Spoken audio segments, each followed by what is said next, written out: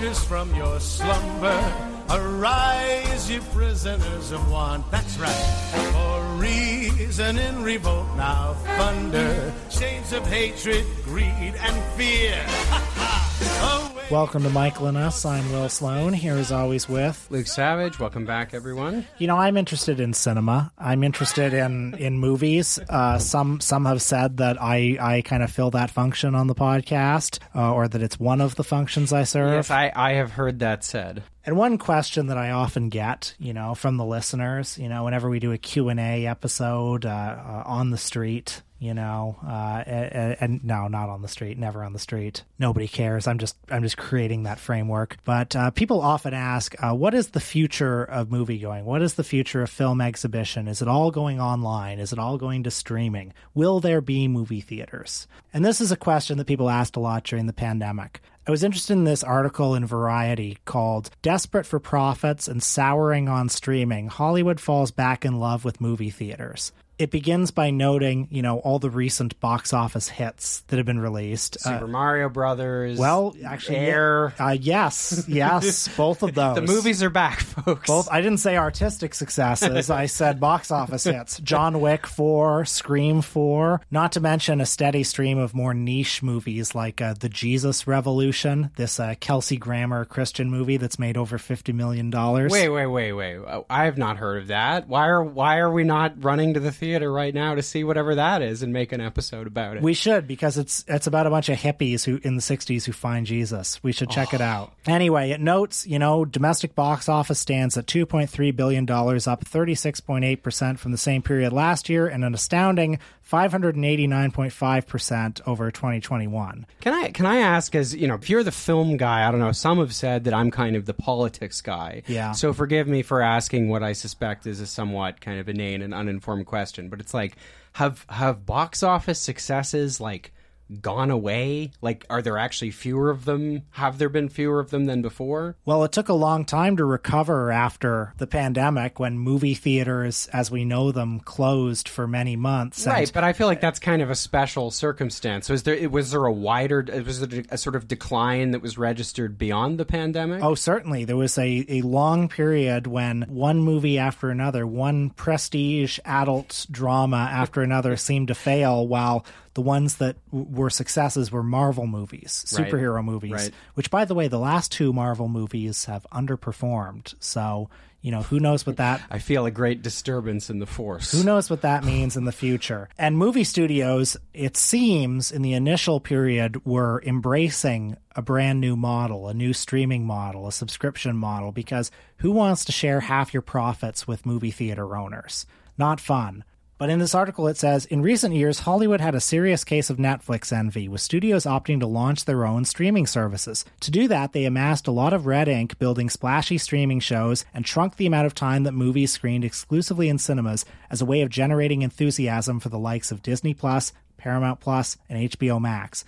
But lately, Wall Street has soured on the economics of streaming, believing that the media conglomerates that run these services need to be as focused on making money as they are on attracting subscribers. Investors are not too thrilled about all the debt that's been built up either. That's made box office revenues an increasingly vital part of their overall financial health. This is fun to read about because it's a Variety article, but this is basically just like the Financial Times for cinema. It's good to be reminded that behind all this is just a bunch of Wall Street guys with their graphs and their, formulas. Well, I wanted to read that paragraph in particular because for the last few years, it seemed a little nonsensical. It seemed, okay, you got these streaming services that are paying $30 million per episode of Stranger Things, $200 million every week on a new movie, insane sums of money that by definition you cannot make that money back. Like if you get a subscription to Netflix, you don't pay a surcharge. Although I think some streamers have experimented with that option to little success. Yeah, I feel like Amazon Prime kind of does that, and it doesn't really work. Who's paying to see movies on Amazon Prime? I think Disney Plus has tried something similar. Forget about it. But Netflix hasn't. And the business model, it seems, was built on the idea that as long as you keep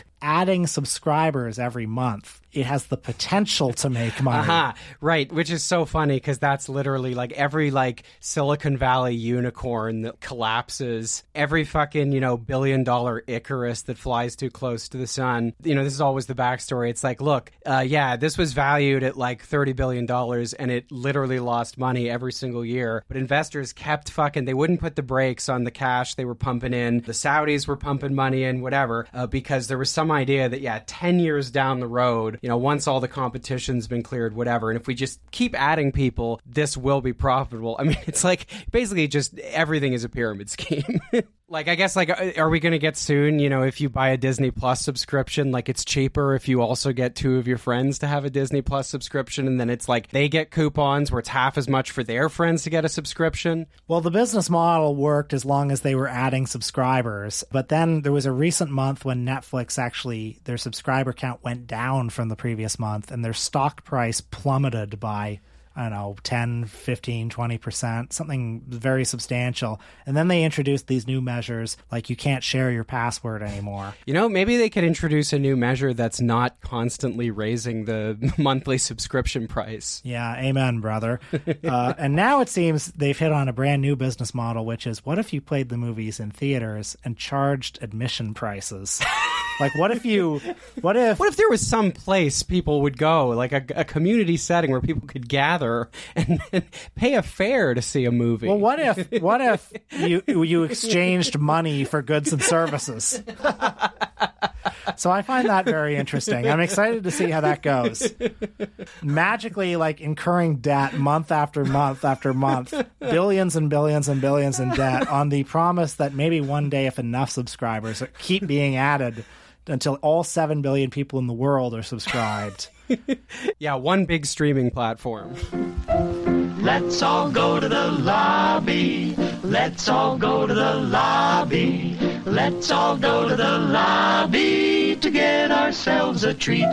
We got a great movie to discuss this week. A lot I want to talk about there, but I did want to bring up another story that I confess I'm kind of obsessed with, which is this Clarence Thomas, Harlan Crow saga that continues to unfold. Well, I don't know how closely you followed this, but I assume you heard about Harlan Crow's weird collection. Clarence Thomas is friends with the guy who has all the Hitler memorabilia. Yeah, and it's so funny because he has all this Hitler memorabilia. He has these swastika embroidered linens. He's got a signed copy of Mein Kampf. He's got multiple paintings by Adolf Hitler. But then part of the initial sort of defense was I just collect all this iconography of sort of authoritarianism because I'm interested in history. I have a Garden of Evil that has a statue of it has statues of Lenin and Che Guevara and stuff like that. But what's really funny is the Garden of Evil does not include any Nazis. So all the Nazi stuff is just in the house. So he's got a room where there's a Norman Rockwell painting, and then next to it is a Hitler painting, which is awesome. Now, there's a few things that are of interest to me in this story. I've been very amused by the chorus of right-wing ghouls who've come out to defend this. You had Jonah Goldberg, friend of the show, tweeting, Harlan Crow is a deeply honorable, decent, and patriotic person. It basically is talking about the Garden of Evil, and he says, it represents an attempt to commemorate the horrors of the 20th century in the spirit of never again. Again, I don't really find that commensurate with why is there no Hitler stuff in the Garden of Evil? Why is it in the house? I a few hours later, Goldberg he tweeted again, and this seemed like one of those things where someone tweets and they're just talking to themselves. He was my conscience is clear. Harlan Crow is a good man and the farthest thing from a Nazi. There was a whole bunch of other things like this. David French, the skull scientist Charles Murray, etc. And kudos to Andrew Perez at The Lever, who did some great reporting on all the institutional connections that bind these people. So, you have stuff Crow's wife, I think her name's Kathy, sits on the board of the Manhattan Institute, which, lobbies the Supreme Court. There was another guy, I'm forgetting who it was, who defended Harlan Crow on the grounds that when the ProPublica story first broke by saying, look, this is just friends hanging out. This has nothing to do with, the Supreme Court. And it's well, yeah, his wife literally sits on the board of an organization, conservative legal organization that lobbies the Supreme Court. Crow himself is an investor in the Dispatch, which Jonah Goldberg edits. Jonah Goldberg is a senior fellow at the American Enterprise Institute. Crow sits on its board of trustees. I think Crow funded a bunch of National Review debate forums. David French, I almost said David Frum. David French, has a relationship with National Review. Charles Murray is, he's been affiliated for a long time with the American Enterprise Institute, and for some reason he's dedicated a bunch of his Weird Awful books to Harlan Crow, which is very funny.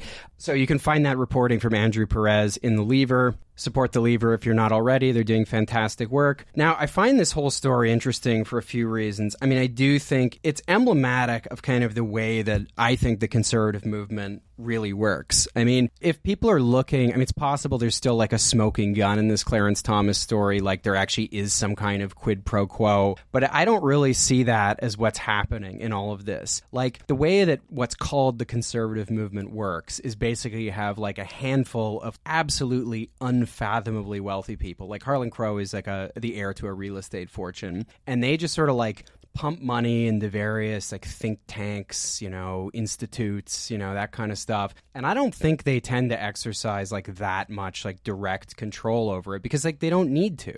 When you have such a small number of funders, like basically what they're doing is exercising soft power. Having that kind of money allows you to buy access to, in this case, a Supreme Court justice. It allows you to just, have him be part of your elite social club. All these conservatives that work for these magazines that have very small readerships and are not actually, I think, meaningfully connected to most people who actually vote for the Republican Party. I feel like 2016 kind of showed that all of this machinery, if Trump could just bypass it so effortlessly, whatever function it's serving, it's not a popular function. What it is it's kind of like an institutional layer that kind of has to be there because otherwise all you'd have, without that, you just have a bunch of billionaires.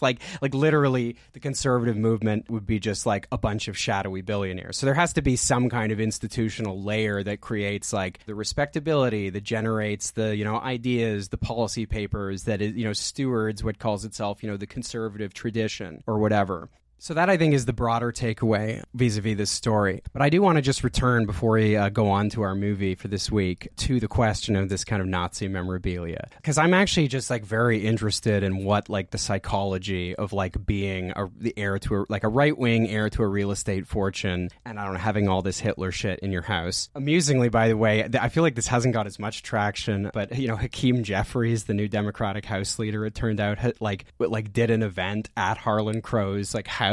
So the Democratic House leader did an event at the right-wing billionaire, his house surrounded by all this Nazi memorabilia. Well, I've heard it suggested on Chapo this week that there is nothing behind it. It's just emptiness. It's just the ability to own something that somebody as famous as Hitler once had. I think there are a few possible readings of this. I think one reading is that if you're on the right, you actually have a complicated relationship with fascism, with classical fascism, and you maybe even view it as something that was a good idea that was taken too far. But I'm interested in this sort of reading of this is when you become this wealthy, you just kind of collect these fetish objects. And for Harlan Crow, they're almost depoliticized. They're kind of like the artifacts in that sort of odd property that Clive Owen visits in the Battersea Power Station at the beginning of Children of Men, where the guy has Picasso's Guernica and Michelangelo's David, the pig from the cover of Pink Floyd's Animals, that kind of stuff. But someone who I think weighed in on this very well, very insightfully, was the historian Gabriel Winant.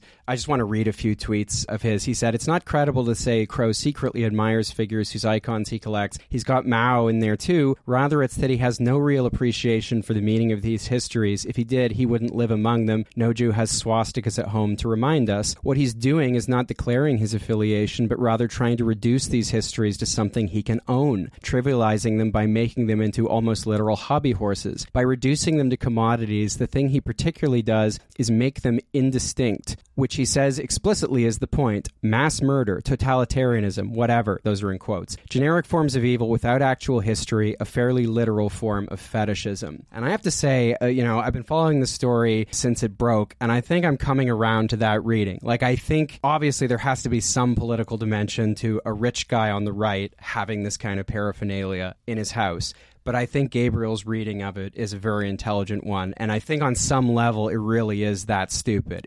This is your ruling class on the end of history. Like, just everything is a commodity. Nothing has any history. Everything is post-historical. Like, these things are just generic signifiers, which this guy happens to be able to hoard because he inherited a real estate fortune. And, he keeps them around as regalia while he invites, like, nerds from various institutes to come and debate whether virtue is in decline or whatever else they do. Before we get to the movie, I just want to note that, yes, we do have a Patreon. Possibly you've heard about it. Patreon.com/Michael and Us. $5 Yankee dollars a month for a whole extra episode every week. And I bring it up now in particular because this week on the Patreon episode, we will be discussing the most important political film of our time. Yeah.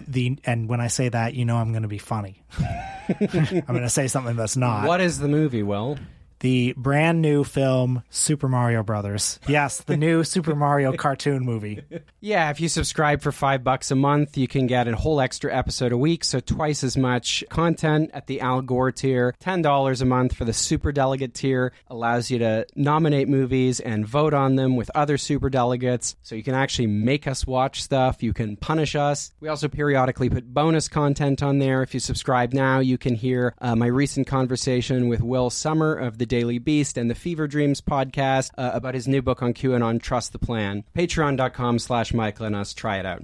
But on this episode, we are talking about the education of an idealist. We are talking about a couple who discover things that work better in theory than practice, whether it be communism or ethical non-monogamy. Yes, that's right. Luke is rolling his eyes. He is so disgusted with what I just said. Folks, I'm only kidding. The ethical non-monogamists in question are Warren Beatty and Diane Keaton, portraying John Silas, Jack Reed, and Louise Bryant in Beatty's classic 1981 film, Reds. Jack dreams that he can hustle the American working man, whose one dream is to be rich enough not to have to work, into a revolution led by his party. Is the Socialist Party prepared to take a position on the draft or not? You dream that if you discuss the revolution with a man before you go to bed with him, it'll be missionary work rather than sex. The officer, these men have the legal right to assemble. What the hell are you doing? Me? I write. You right? Huh? You wrong. I'd rather be with a fighter who wants to change the world than a critic who wants to mourn it. Well, the place to be now is Russia. You don't have to tell me what's happening in Russia. I read the papers. Well, come with me. Support you and we'll join you in revolution.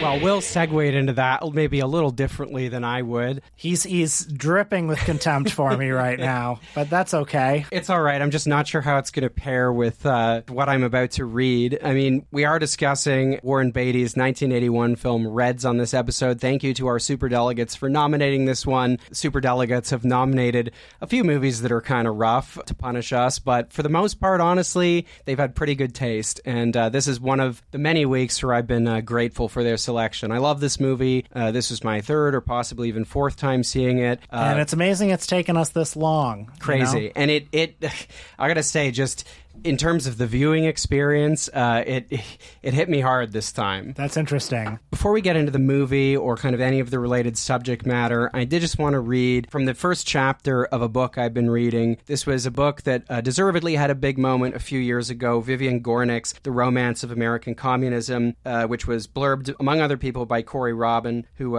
rightly characterizes it, I think, as the best book ever written about the inner life of socialists. Now, the reason I want to read this is because one of the things I think this movie does really well, and which somehow does within the context of a big Hollywood studio film, is that it genuinely understands and respects the spirit of the October Revolution and of the people all around the world, but particularly the United States, who drew inspiration from it and supported it. A book I read earlier this year, which I really enjoyed, and which I don't think is a very well known book because it's a Canadian book. I'm hoping to write about it soon. But there's a wonderful book by the late Canadian socialist James Laxer called Red Diaper Baby: A Boyhood childhood in the age of McCarthyism. And Laxo's memoir is a wonderful portrait and a kind of, personal psychological study of his childhood where, both his parents were members of the Communist Party of Canada. His dad was a full-time paid organizer for the Communist Party, later on the Central Committee. Both his parents, like Vivian Gornick's family, left the party in 1956 after the secret speech. And one of the things that Laxer's book does really well is explain why this political project and the vision that it offered people was so attractive. I just want to read from now the beginning of The Romance of American Communism, probably one of my favorite first couple pages of a book I've read for quite some time. Vivian Gornick writes, "Before I knew that I was Jewish or a girl, I knew that I was a member of the working class. At a time when I had not yet grasped the significance of the fact that in my house English was a second language, or that I wore dresses while my brother wore pants, I knew, and I knew it was important to know, that Papa worked hard all day long. One of my strongest memories of early childhood is that no matter what we were doing, my mother and I, everything in our Bronx apartment stopped dead at 4:30 in the afternoon and she began cooking supper. If I ever questioned this practice or complained or demanded that we continue what we were doing, my mother, whose manner was generally frantic and uncontrolled, would answer with a sudden dignity that stopped me cold. Papa works hard all day long. When he comes home, his supper must be on the table. Papa works hard all day long. Those words in my mother's mouth spoke volumes, and from the age of reason on, I absorbed their complex message. The words stirred in me, almost from the first time I heard them, an extraordinary resonance, one whose range was wide enough to compel my emotional attention throughout my subsequent life. To begin with, the words communicated pain and difficulty. My childish heart ached for my gentle father. The pain was frightening, and even as it began to flow inside me, like a liquid turning to a solid, I felt myself go numb. This emotion was awesome. It induced in me the sense of some mysterious force working on our lives, some force in which we were all caught, suspended, puzzled, moving blind. At the very same time, the mere articulation of the words in my mother's mouth produced a peculiar and relieving focus against the murkiness of that mysterious force, a focus which told me where and who I was. I was the daughter of Papa who worked hard all day long. Finally, the words said, we are all of us here in this house vitally connected to the fact that Papa works hard all day long. We pay attention to and respect that fact. We make common cause with it. This last, this oneness, this solidarity produced in me pride and excitement. It dissolved the numbness and transformed the pain back into a moving, stirring, agitating element, something to be understood and responded to, something to be dealt with and struggled against." Now, that passage is only tangentially connected to the movie, but I think it sets the stage nicely, even though what Vivian Gornick is describing happened sometime after the film is set. Anyway, with that to set us up, let's get into Reds. Well, Warren Beatty stars as John Reed, the author of 10 Days That Shook the World. He was a radical journalist and politician who was on the ground in Russia during the 1917 revolution. 10 Days That Shook the World is arguably the most important English-language primary source document about the Russian Revolution. The film is a sweeping love story about his relationship with Louise Bryant, who he meets in the early scenes in Portland, Oregon. She's a liberal journalist, and she encounters him. She's doing an interview with him about his revolutionary politics. He's making an appearance at, I believe it's called the Liberal Club of Portland, and when the subject turns to the First World War, he blows everyone's minds, including hers, by suggesting that America should not enter the war and that it's a war being fought by England and France and Germany over money. Ideas like these are so impactful to Louise Bryant that she leaves her stifling bourgeois patriarchal life in Portland and joins him in Greenwich Village, which in the 1910s is this hub of both political and artistic radical thought. We encounter the people in John Reed's circle at this time, including Max Eastman, played by Edward Herrmann, Eugene O'Neill, played quite brilliantly by Jack Nicholson. Yeah, Eugene O'Neill, the American playwright. And Emma Goldman, the anarchist writer, played by Maureen Stapleton, among others. Yeah, a little bit of trivia. Did you know Emma Goldman actually died right here in Toronto? Really? What brought her here? You know, I don't actually know. I think just exile from the United States. I don't think I'd recognized Maureen Stapleton Stapleton before, but because we watched Interiors recently, I remembered that she's actually the nice woman who marries the dad in that movie, and I'm just glad that she also got to play Emma Goldman. In the early scenes, in addition to his writing, John Reed is active in the union movement across the United States, traveling from town to town and working with other leftist organizers to try to unionize industrial workers and meeting a great deal of opposition. He is active in Democratic Party politics from the left. He travels to the 1916 convention to support Woodrow Wilson, who he regards with great suspicion as a liberal who will bring the United States into the war, but since his stated position is against the war, he pragmatically supports Wilson on the grounds that this will buy us some time to build the anti-war movement. The movie takes left politics seriously, but I do think it's a romance first and foremost, and a lot of the first half of the movie is spent with John Reed leaving Louise Bryant behind, traveling the country, and much of it is about her affair with Eugene O'Neill. O'Neill appears at several important junctures in the film. He represents a different life that she could have, a more settled life, certainly an engaged life, not like the one that she left behind in Portland, but a more settled life that doesn't require sacrifice. O'Neill, ultimately, when we leave him in the film, regards John Reed's activism with skepticism. Well, that's right. I mean, O'Neill represents a few different things. He represents, as you said, the possibility of just, a more stable and traditional life. But he also represents a very different, and I think,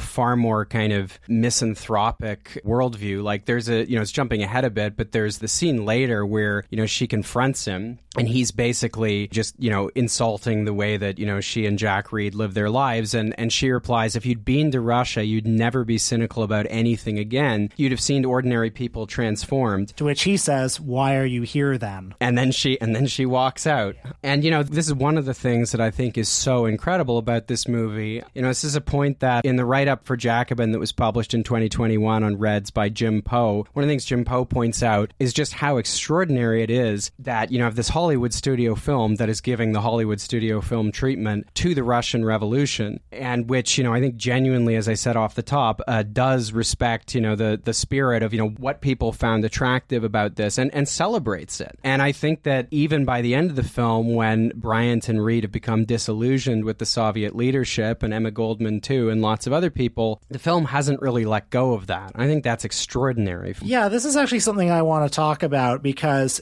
for years, I remembered this movie as being, isn't it amazing that Beatty pulled this off? That, in Reagan's first year in office, he convinced Paramount to spend $32 million in 1981 dollars on this movie where the heroes are American communists. How did he do that? And this isn't a criticism of the film, but I think I see more clearly how that was possible. I mean, everything we see in this movie is in the past tense. It's not a Peter Watkins movie. It's not the sort of movie, I think, maybe you'll disagree, but it doesn't strike me as the kind of movie that is seeking to inspire revolutionary action in the audience today. I don't think it's really seeking to inspire us to look at our surroundings and spot the sorts of oppressions that we're feeling in our daily lives right now that, those industrial workers back in 1916 felt. I think the reason it was possible, and again, this is not a criticism, that Beatty could screen this movie in the Reagan White House, and presumably, Reagan probably enjoyed it, probably gave him a hearty handshake afterwards, is that it's a past tense movie. The movie is framed around documentary interviews with what they're called the witnesses, people from the time, who include such figures as Henry Miller and George Jessel, as well as political figures from across the spectrum, remembering this. Ultimately, the second half of the movie is,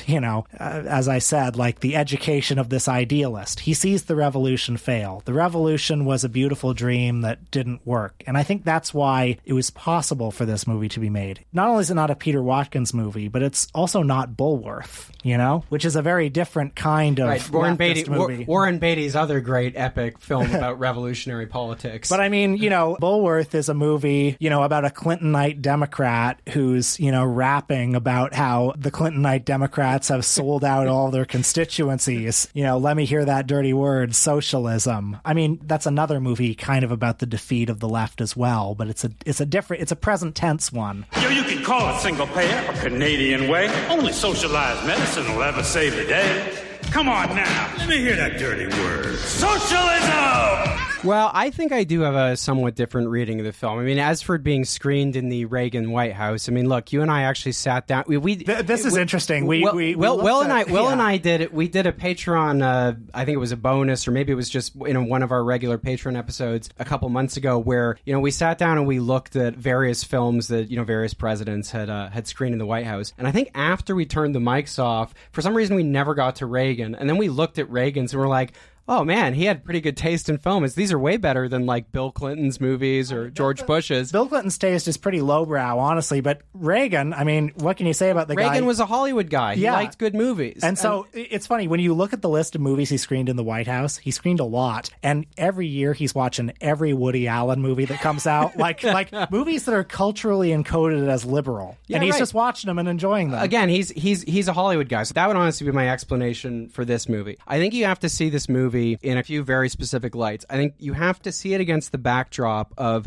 the virulent anti-communism that defined American politics basically from like the 1920s on. You can even go back to like 1913, and then during the First World War, when various members of the Socialist Party were locked up for opposing the war. Anti-communism is one of the structuring features of American politics, and then has a big renaissance in the post-war era, and then has another renaissance in the Reagan era. To make a film, I mean, I think I agree that it's in the past tense, but to me that's only in the sense that it's a historical drama. But the whole second half of the movie is, John Reed finds out that the dream of communism or the dream of left politics have been corrupted by the Bolsheviks, who have turned it into totalitarianism. And I think Reagan is sitting in the White House watching this and saying, yeah, that's what happens, That's what happens when you mess around with this stupid bullshit. And John Reed, you just found out. I think that's what Reagan's thinking. That's what makes it palatable to him. Well, again, I don't know about that. I mean, the right-wing commentary on this film that I could find is not positive. So, in the National Review, the review I found says, basically the sort of top line take is never exactly boring, sometimes entertaining. Reds is frequently irritating and finally disappointing. There's another review in commentary. Actually, this one is funny because the two takes are... I heard commentary and dissent joined and became dysentery. This one, the two takes are, one, the film obscures apparently the fact that Reed and Bryant are communists, which I don't really think it does. I don't think it does, and then secondly, he was mad. This was a writer called Richard Grenier, and he's mad that the film exaggerates Brian's own accomplishments as a journalist, which is very funny. But so I don't know. I see it in the context of it being a historical drama. It's in the past tense for that reason. I don't think it ever lets go of the idea that revolutionary politics are worth celebrating in some fashion, that the things that motivate them are genuine. And the thing is, I think if you're a virulent anti-communist, you don't think that. You think that this impulse, that there's something defective about it, like inherently. It's not that this was like a good thing that was hijacked or went awry. It's that this was a bonfire of enthusiasm that should have been suppressed by the Tsar immediately. Well, the Reaganite version of this film is like an alternative history where the white armies sweep back into Moscow and Petrograd and restore the Tsar to his rightful place. I mean, I would never want to suggest that this is a reactionary movie, because it's certainly not. It's about as left-wing as, a mega-budget Hollywood movie has ever gotten. I would love, Warren, if you're listening, I'd love to talk to you about politics, because I would be very interested, we know he is at the very least a left liberal. He's a lifelong Democrat. I mean, a lifelong Democrat. He was doing, when he was a young guy, he was doing fundraisers for the Democratic Party. He was campaigning for McGovern, and I know, Bill Clinton's a friend. He spoke at his AFI tribute. He was also John McCain's pallbearer. Did you know that about Beatty? I forgot. He was one of John McCain's pallbearers, which I think if you make Bulworth, you're entitled to be John McCain's pallbearer. And you're entitled to botch the Oscar for Best Picture. Yeah, that's all fine. I would love to, if you told me the Beatty was a Bernie guy in 2016, I'd believe you. But then if you told me that he hosted a fundraiser for Joe Biden in 2020, I'd also believe you, because I think he could be either one of those guys. I think that's most Hollywood liberals, to be honest. But he is different from most Hollywood liberals because, as you say, he actually does take this stuff seriously. He's actually done the reading. He knows the history. He made a whole fucking movie about John Reed, and he cares deeply about it. And I would be interested in hearing, if when Bernie came along, if he said, like, yes, this is what Bulworth foretold, like, this is what I'd like? Or is he the kind of guy who's like, well, okay, this stuff could never actually happen, but like, what if it could? And that's what Bulworth's about. Like, I don't know. I'm just curious. Something else that I think is important, which of course we've mentioned already, is that, the source material for this is John Reed's book. And the book is a very serious account of the Russian Revolution. It's a first-hand account. I read it in full some years ago. It is really wonderfully done. I mean, interestingly, John Reed is one of just a handful of Americans to be buried. I'm forgetting the name of the mausoleum or cemetery. But, he was given a very high honor in 1920 when he died at a quite young age, despite the fact that he had soured on the Soviet leadership at that time. And as I understand it, the first edition of the book in the English-speaking world was put out by the Communist Party of Great Britain in the 1920s. And it actually has an introduction. I mean, it's really just a paragraph written by none other than Vladimir Lenin. He writes, "With the greatest interest and with never slackening attention, I read John Reed's book, 10 Days That Shook the World. Unreservedly do I recommend it to the workers of the world. Here is a book which I should like to see published in millions of copies and translated into all languages. It gives a truthful and most vivid exposition of the events so significant to the comprehension of what really is the proletarian revolution and the dictatorship of the proletariat.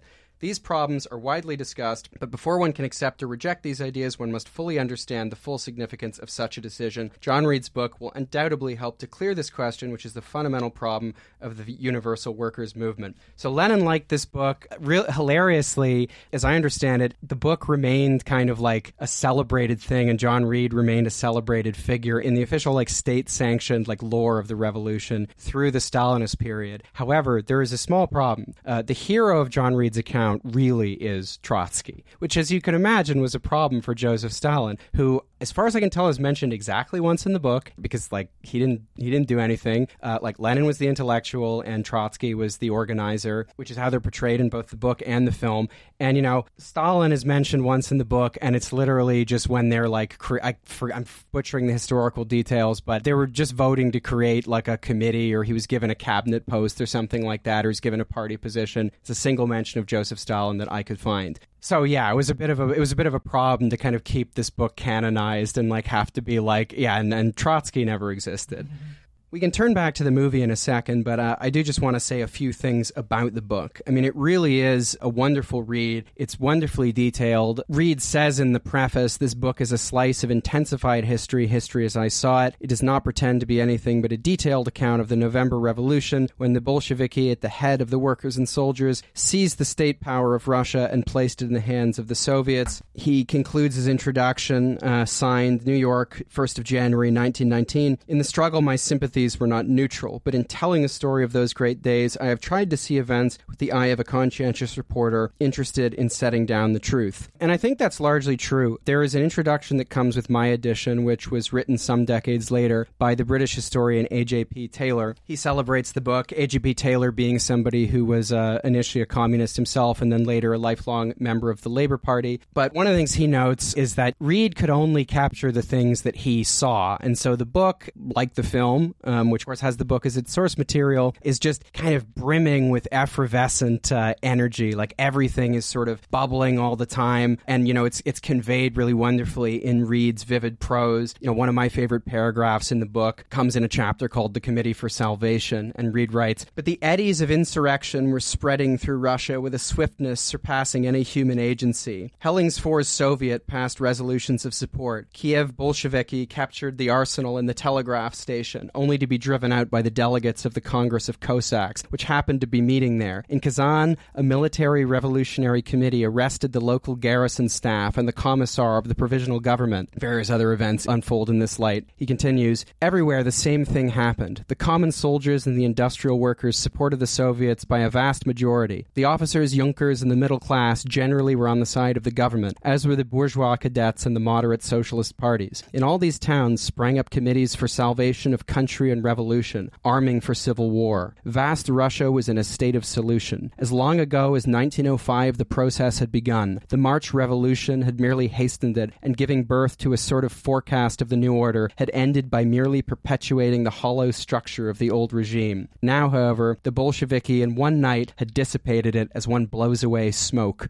Old Russia was no more. Human society flowed molten in primal heat, and from the tossing sea of flame was emerging the class struggle, stark and pitiless, and the fragile, slowly cooling crust of new planets. So, pretty incredible passage. The book, is filled with that kind of stuff, as well as a lot of just journalistic detail. And A.G.P. Taylor, in his introduction, very much celebrates that, but he does inject a little bit of nuance, which I think is important. He notes a few places where Reed, because he couldn't be everywhere at once, or actually because he just got a little bit too excited, perhaps because he was a little bit too embedded in the subject, gets carried away. He offers dates for meetings that, as far as one can tell, didn't actually happen, or he's mashing together several meetings. These mistakes to some extent are inevitable because, it's a big place, and things were kind of, the streetcars weren't working particularly well in Petrograd at this time. He couldn't be everywhere at once. And the result is a very exciting and, I think in many ways, vivid and accurate account. Nonetheless, the thing that it cannot capture is how much kind of banality and boredom sort of coexisted with all of this. And I just want to read a little bit from A.G.B. Taylor's introduction here. He says, 7th of November is the central point of Reed's narrative. Himself tense and excited, he did not perhaps stress enough the small scale of the dramatic events he recounted. This was not a rising of the masses as the March Revolution and the July days had been. It was a conflict between two small groups, neither of which had much taste for fighting. Kerensky, so that's the head of the provisional government, Kerensky had no regular troops, only 2,000 cadets. The Soviet claimed to control 10,000 Red Guards, middle-aged factory workers, but few of them turned out for the fighting. 1,000 sailors came up from the naval base at Kronstadt. One sailor was killed when his rifle went off in his hands. 4 Red Guards and 1 sailor were killed by stray bullets. That was the total death toll on this historic day. Most people in Petrograd did not even know that a revolution was taking place. The trams were running, the fashionable restaurants were crowded, the theaters were crowded, and Shaliapin was singing at the opera. The Red Guards kept away from the smart quarter or walked modestly in the gutter. The Revolutionary Military Committee had planned desperate resistance against a fierce attack by the provisional government.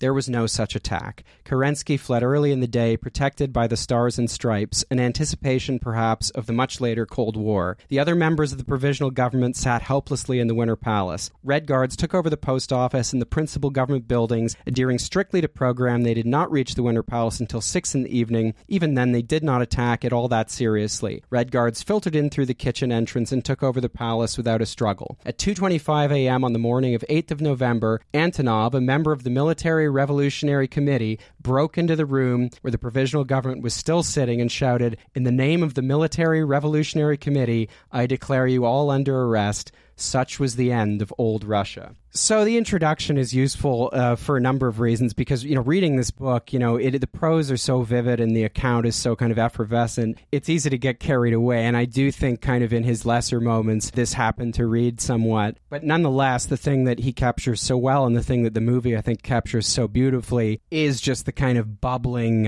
insurrectionary energy of the October Revolution. Are you really that cynical or are you angry with me? I'm really that cynical. Why would I be angry with you? Gene, if you'd been to Russia, you'd never be cynical about anything again. You would have seen people transformed, ordinary people. Something in me tightens when an American intellectual's eyes shine and they start to talk to me about the Russian people. Wait. Something in me says, watch it. A new version of Irish Catholicism is being offered for your faith. And I wonder why a lovely wife like Louise Reed, who's just seen the brave new world, is sitting around with a cynical bastard like me, instead of trotting all over Russia with her idealistic husband. It's almost worth being converted. Well, I was wrong to come. The film has an intermission. I guess it's halfway through, but the montage before that, which captures Reed, there's a point in the film, which if you've seen it, you'll know exactly the scene I'm talking about, where he realizes that he's not just covering this as a journalist, he's intimately connected to it. And that sequence, I think, is probably one of my favorite sequences in a film ever. And this time, for whatever reason, it just absolutely slayed me. Yeah, you texted me saying how much that montage hit, and I didn't want to text back. Yeah, but wait till you see what happens in the second half. The thing is, I mean, it just the second half never bothered me because it's just a fairly accurate account of what actually happened, and that doesn't disturb me because I'm able to extricate everything that happens in the rest of the movie from that, and because I am a socialist, and I don't think that the impulse that John Reed and Louise Bryant and millions of other people around the world felt, I don't think that there's something inherently defective about it. I think nor do I hasten to add. I think, Will is the Reaganite voice on this podcast as ever.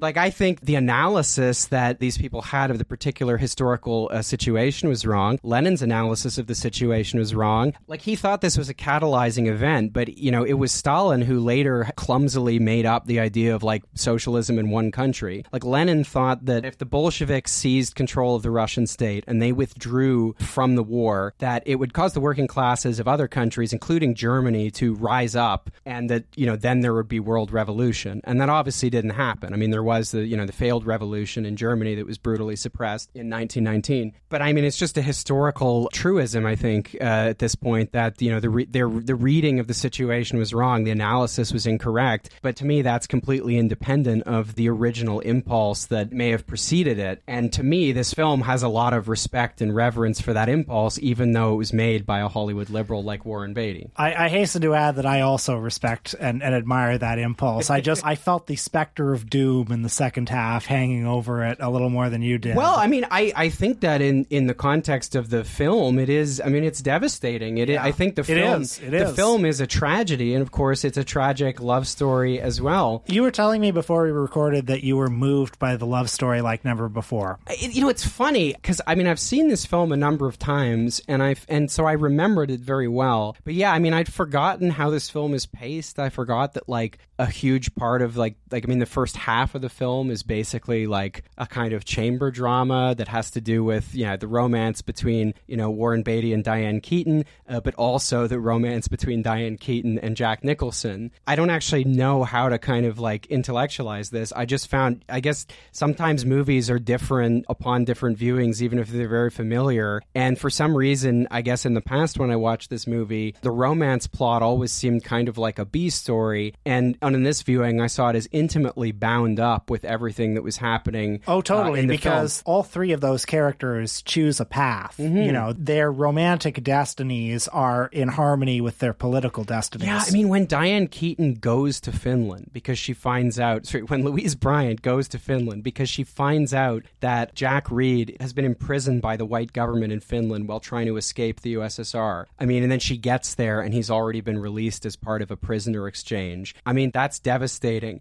The fact that in the second half of the movie, just the kind of frustration builds when when Jack Reed is back in the United States and they're trying to set up, the left slate sweeps the national executive, nearly wins all of the seats in the Socialist Party, and then they're not allowed to take their seats. And then instead of having a united front against that, they immediately split. And, in this really important historical moment, they're just having the most pedantic sectarian debates imaginable. Yeah, we didn't mention the sectarian division that happens between Paul Sorvino as Louis Freyna and Warren Beatty as Reed, representing the People's Front of Judea and the Judean People's Front, respectively. Yeah, and it's funny. And then when Jack Reed, they vote for, his half of the sectarian split, votes after not much deliberation to send him to the Soviet Union to let's get the Comintern to recognize our group. And then that whole sequence is a mixture of sort of tragic comedy and also just kind of frustration because, just the banality of these meetings where he's trying to convince them. I mean, to their credit, the Soviet leadership just has the same attitude that Louise Bryant expresses, where it's just literally, why have two separate parties and get the Comintern to recognize, just merge the two parties. And that's what the Comintern recommended. But then Reed gets into this really convoluted debate with the Bolshevik Central Committee because they have this idea that they're going to do entryism into the AFL called the American Federation of Labor, and like he just knows that that's a fool's errand, doesn't think it's like a good use of time and resources. And I don't know, these scenes to me are like very funny because I actually think in a weird way, I mean, there's different ways you can read these scenes. Like I guess for the Jack Reed character, like they're kind of not really taking him seriously, like he's this foreign socialist and they're just kind of trying to get him to toe the party line. On the other hand, watching these scenes again, I was kind of struck by like, why are they even giving him all this time to like air this? Like this is a pretty minor issue in the grand scheme of what this committee has to think about. And you're thinking of annoying meetings that you've been to in the past where the people's microphone has had to acknowledge everybody's complaints. Yeah, this is more of a comment than a question. Of course, towards the end of the film, the political and romance plots, are finally bound together in this remarkable sequence where Jack Reed goes to the Baku Congress, where his translation gets butchered by the dastardly comrade Zinoviev, and they're in what may have been the state of Georgia at the time, I guess is